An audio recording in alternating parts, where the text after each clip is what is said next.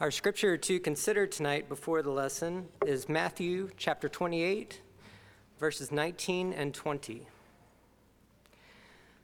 Go therefore and make disciples of all nations, baptizing them in the name of the Father and of the Son and of the Holy Spirit, teaching them to observe all that I have commanded you, and behold, I am with you always, even to the end of the age.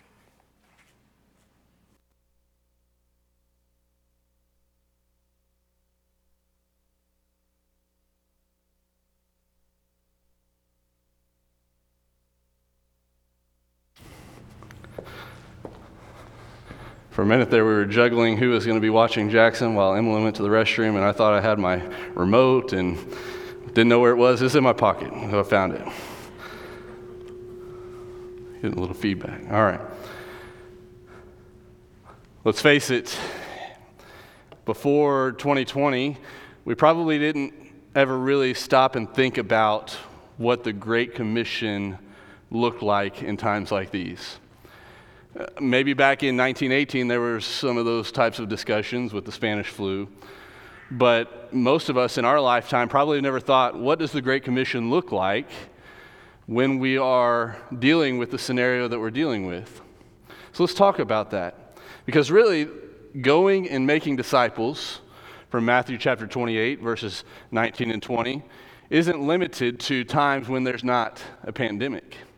If we're not careful, we may forget that one of our most important missions as a Christian, the mission that we have been entrusted with, may be set aside, and it really shouldn't be.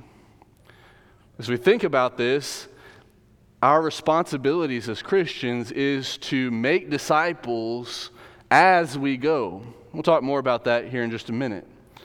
We are on a mission, no doubt, and fulfilling the mission is about fulfilling this mission of making disciples. Very clearly and plainly put, it's about making disciples. What does that mean, and how do we do that? Let's talk about that this evening. Number one, making disciples, as we think about the Great Commission, all authority has been given to me in heaven and on earth. Go therefore and make disciples of all nations. I want us to consider first and foremost that fulfilling the mission requires recognition of Christ's authority. If you don't have your Bible open, you'll see it on the screen there. Notice that in verse 19, before Jesus gives this commission, he has some words. He says, all authority has been given to me in heaven and on earth.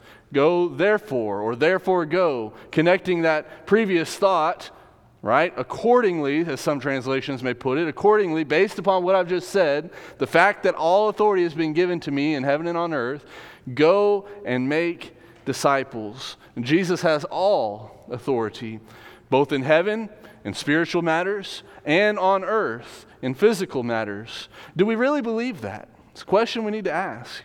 Do I truly believe that Jesus has that authority to place that expectation upon me? Because here's the thing, if I'm a soldier in the army and my commanding officer gives me some sort of commission or responsibility to go, my expectation or my responsibility is to realize that that commanding officer has that authority to place that expectation upon me, and I must fall in line and fall in step with what that expectation says. And so similarly, when we think about Jesus, and when it comes to the Great Commission, do I connect the dots between that expectation and what Jesus, as me being a disciple, connecting the dots between me being a disciple and what Jesus has said and the authority that he has in all realms in the earth and on heaven, the authority that he has, do I recognize that? It is this authority that ultimately compels us to fulfill this mission, to obey the Great Commission. And so in order to fulfill this Great Commission, we need to first and foremost recognize Christ's authority. But secondly, consider that fulfilling the mission requires movement. It requires movement. Very simply, that word underlined there, go, to go. Simply put, if we don't go, the gospel will not be taken to the lost. Paul understood this when he quoted Isaiah saying, I've made you a light for the Gentiles, that you may bring salvation to the ends of the earth. Speaking figuratively there in a sense because he meant representatively of the Gentiles as a whole, that the gospel could go to anywhere, not just to the Jews, but also to the Gentiles, but at large as well, in the sense that Paul carried the gospel all over the Mediterranean in what was known as the world of the day. And you think about this particular phrase, to go, or that word to go, there's some debate about exactly what that particular word indicates or means in the original language. Some scholars believe that it's an imperative, that word simply is Jesus saying go. Others believe that Jesus is saying, as you are going, make disciples. And I'll leave that to those that are maybe in the scholarship realm to kind of parse through the Greek as to exactly what that means. But it's an interesting thought to consider, particularly in the day and age in which we live. Talk more about that here in just a minute. And so going requires three things. Number one, for us to go, we need to identify where we are. We need to identify where we are. Think about this in Matthew chapter 28, verse number 16. Then the 11 disciples went away into Galilee to the mountain which Jesus had appointed for them. And when they saw him, they worshiped him, but some doubted. And Jesus came and spoke to them, saying, all authority. And there we go. There's our great commission in the next verse. So where were these disciples? They were up on a mountain retreat, in a sense. They had gone away to a mountain, and here's where Jesus comes to them and gives them this particular commission. But in order for them to then go out into all the world to preach the gospel, to make disciples, they first had to identify where they were. There's a time for retreating. There's a time for going away and praying. Jesus did that often. But in order for us to truly fulfill the Great Commission, we need to identify where we are. And of course, we understand where we are. We're in Katy, Texas. But what I mean in a spiritual sense is identify where we are in our responsibility to this Great Commission and whether or not I'm truly fulfilling that. Am I just staying where I've always been when it comes to the Great Commission? Or am I branching out of my comfort zone? And am I launching out in faith and fulfilling this mission to teach the lost and make disciples of those that do not know Jesus? And so going requires first identifying where I am, and we need to identify this to truly obey the Great Commission. But secondly, in order to go, we need to identify what needs to be left behind. Not only do we need to identify where we are, but we need to identify what needs to be left behind. Turn with me in your Bibles to Luke chapter 10. Luke chapter 10, just a few pages over in the third gospel account as it's laid out in your Bibles. In Luke chapter number 10, in verse number 4, we have the account of what's known as, sometimes we call it, the limited commission. This is not the Great Commission, it's the limited commission in which Jesus sends out 70 disciples to spread the news of the coming kingdom. But Jesus, I want us to make some application and observations from what Jesus expects these individuals to do. In verse number 4, he gives them a particular commandment about how they are to go out into the world and proclaiming this news. They were, to verse number 4 of Luke chapter 10, carry neither money bag, knapsack, nor sandals, and greet no one along the road.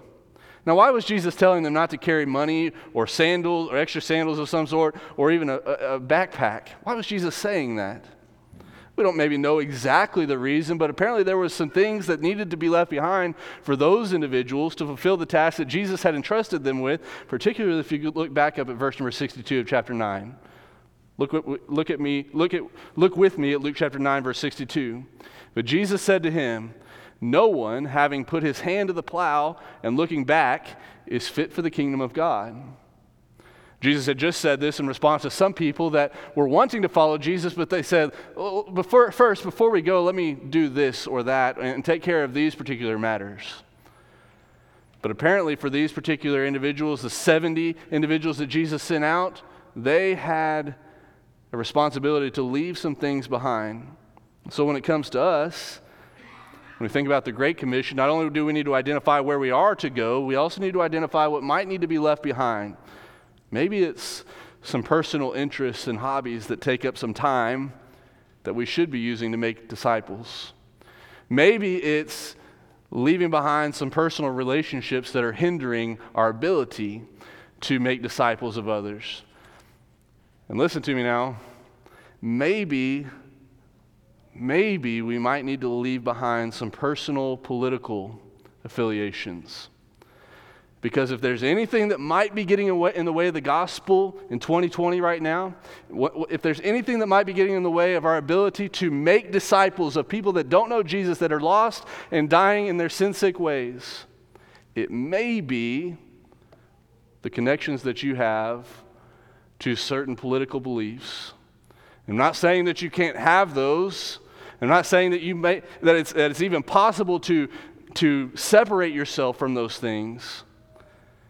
But it may be that the things that you post on Facebook, the things that you share ad nauseum, that they may be getting in the way of you being able to make disciples.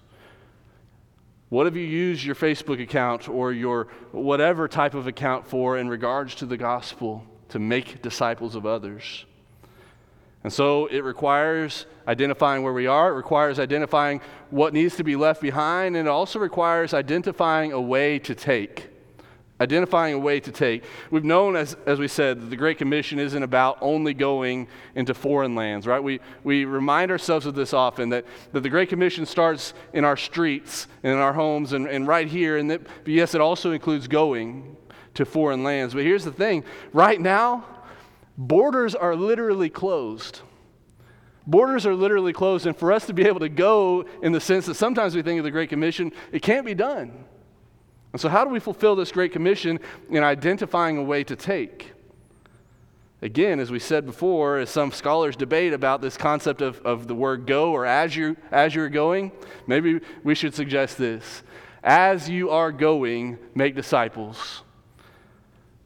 It's as simple as this. Start in your home. It's as simple as this. Start in your home. Parents, let's get to the single greatest mission field at our disposal. Right in our home.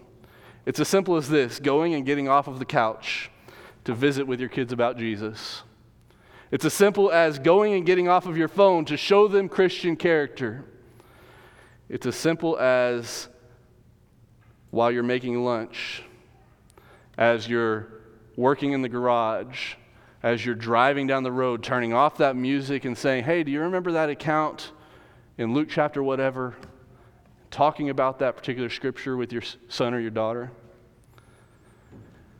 Modeling to your children what God looks like, showing them who God is, talking to them about God, having real, legitimate conversations with your children about God, not just showing up to worship on Sunday morning or night, or Wednesday evening tuning in on live stream, but you, Dad, and you, Mom, talking with your children.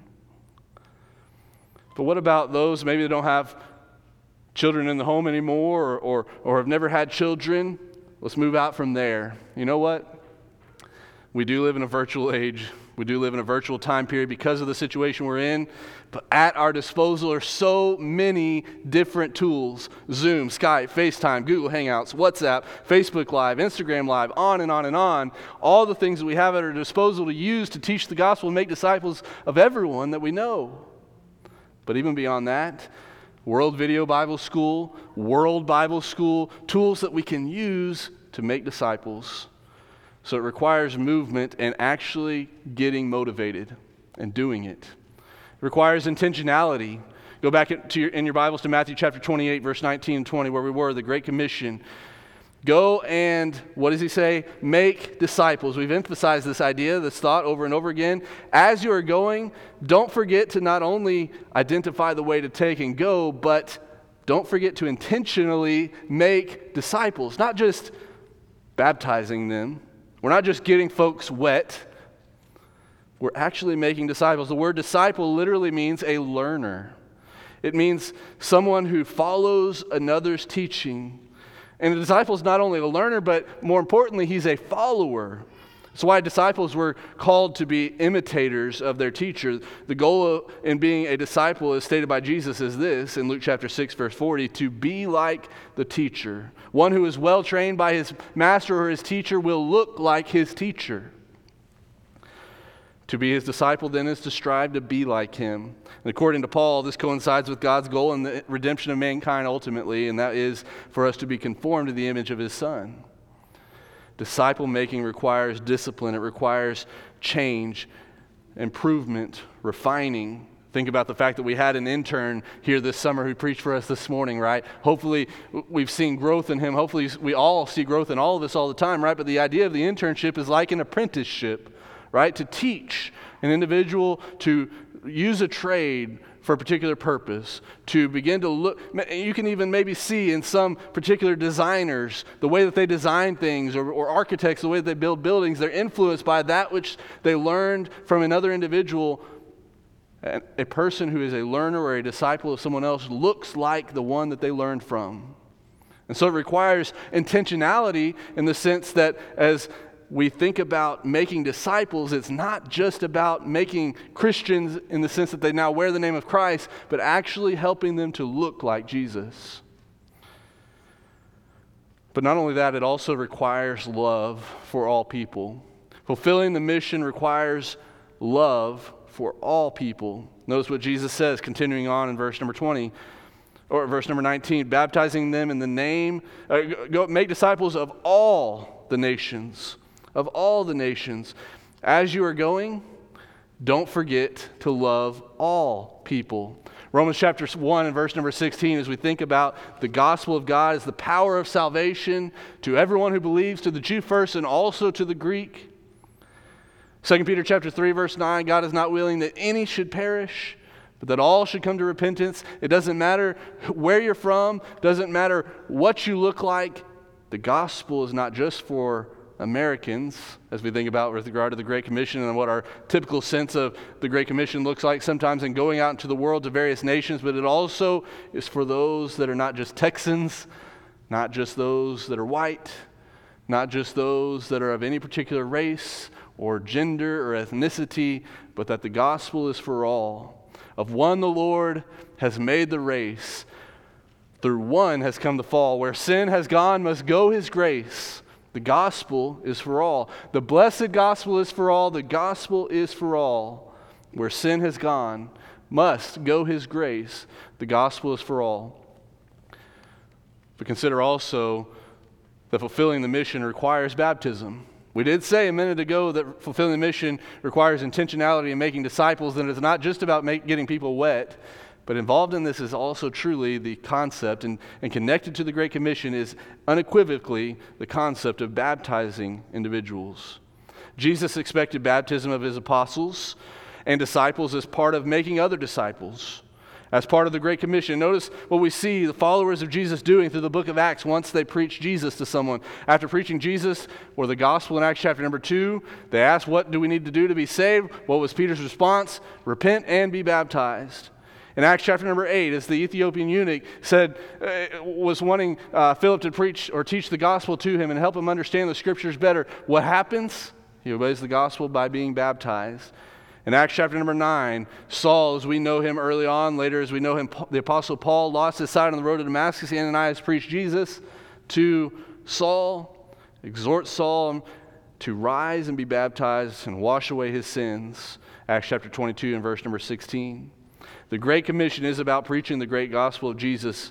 Included in that is the expectation of baptism for the remission of sins, even while wearing masks. Megan recently came up here to be baptized, and it was the first baptism I'd ever seen where somebody was wearing a mask. I couldn't help but think a little bit like it seemed like waterboarding, because as she came up out of the water grave of baptism, that mask is wet, right? But she didn't care about it at the moment, right? Her sins had been washed away. Melanie and Linda had been studying with her.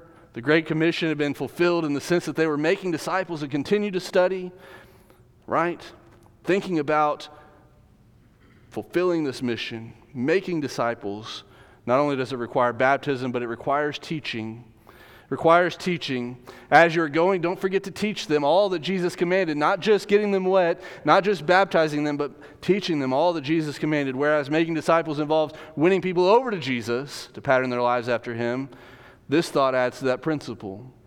It adds to it requiring teaching about the inspiration and the inerrancy of Scripture, 2 Timothy chapter 3, verses 16 and 17, about what the Bible says about origins, about what the Bible says about a global flood. It requires teaching about what Jesus came to accomplish, both in the sense that Christ taught about his divinity, both in the sense what Christ came to accomplish upon the cross, both about what Jesus came to bring about in regards to his kingdom.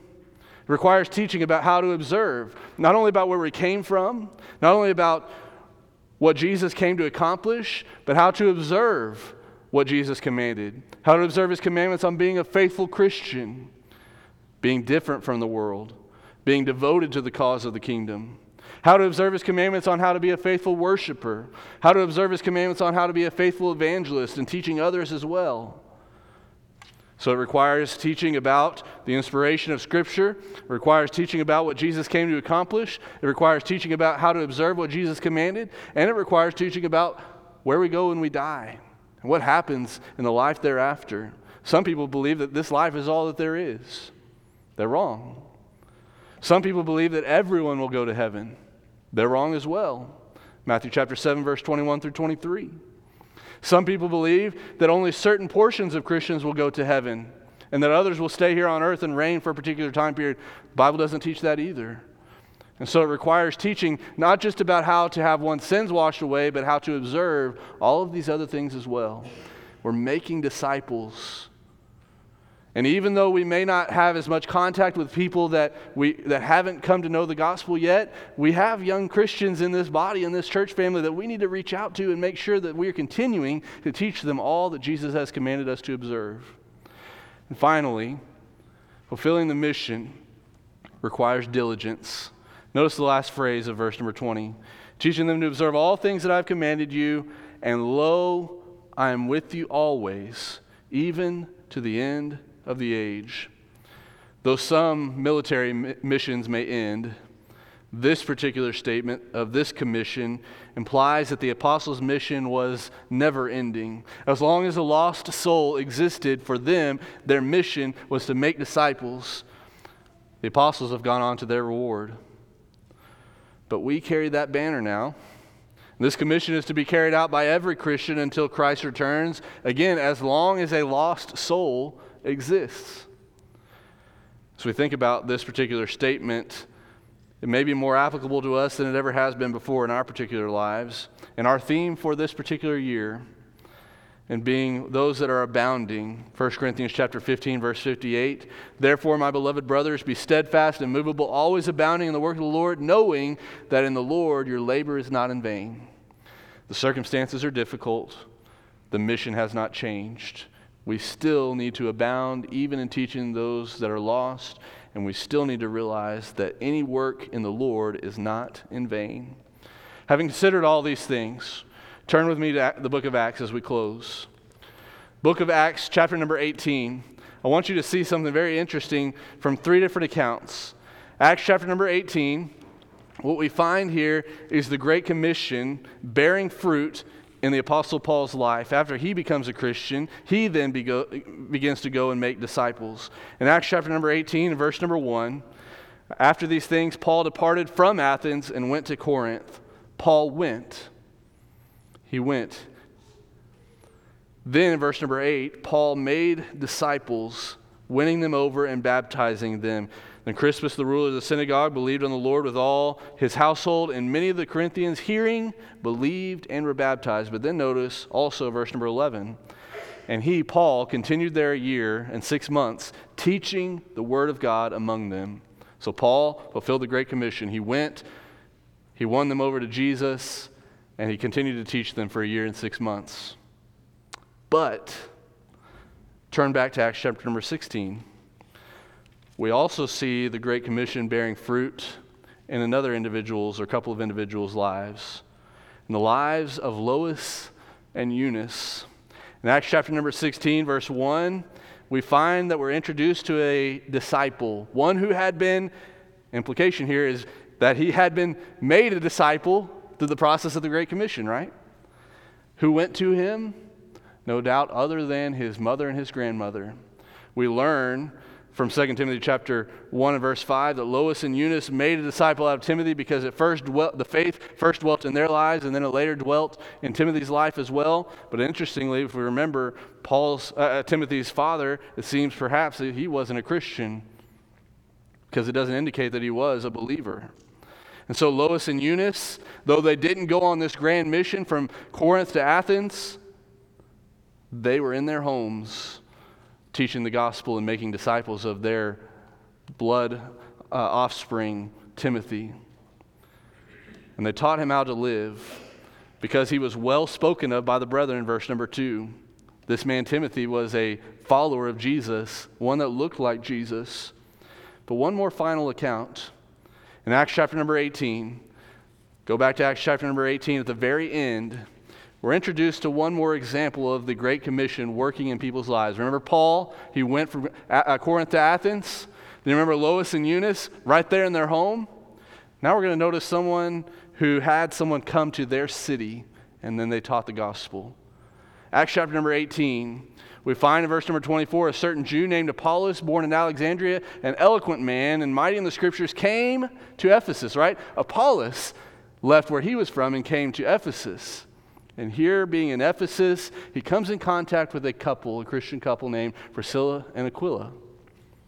And interestingly about these particular individuals, Priscilla and Aquila made Apollos a disciple of Jesus. Look at verse 28. For he vigorously refuted the Jews publicly, showing from the scriptures that Jesus is the Christ. How did they get there? How did they make Apollos a disciple of Jesus? Notice in verse 26. When Apollos came, he began to speak boldly in the synagogue. And when Aquila and Priscilla heard him, they took him aside and explained to him the way of God more accurately. But again, notice how it came to be. We mentioned it already. Priscilla and Aquila took Apollos aside in their own city, in the city of Ephesus, or at least where they were at the moment. They take him aside and they taught him where they were as they were going. So you may not be traveling over to Turkey. You may not be traveling over to Tanzania or Brazil or Ecuador or wherever it may be. But as you are going, Christian, make disciples.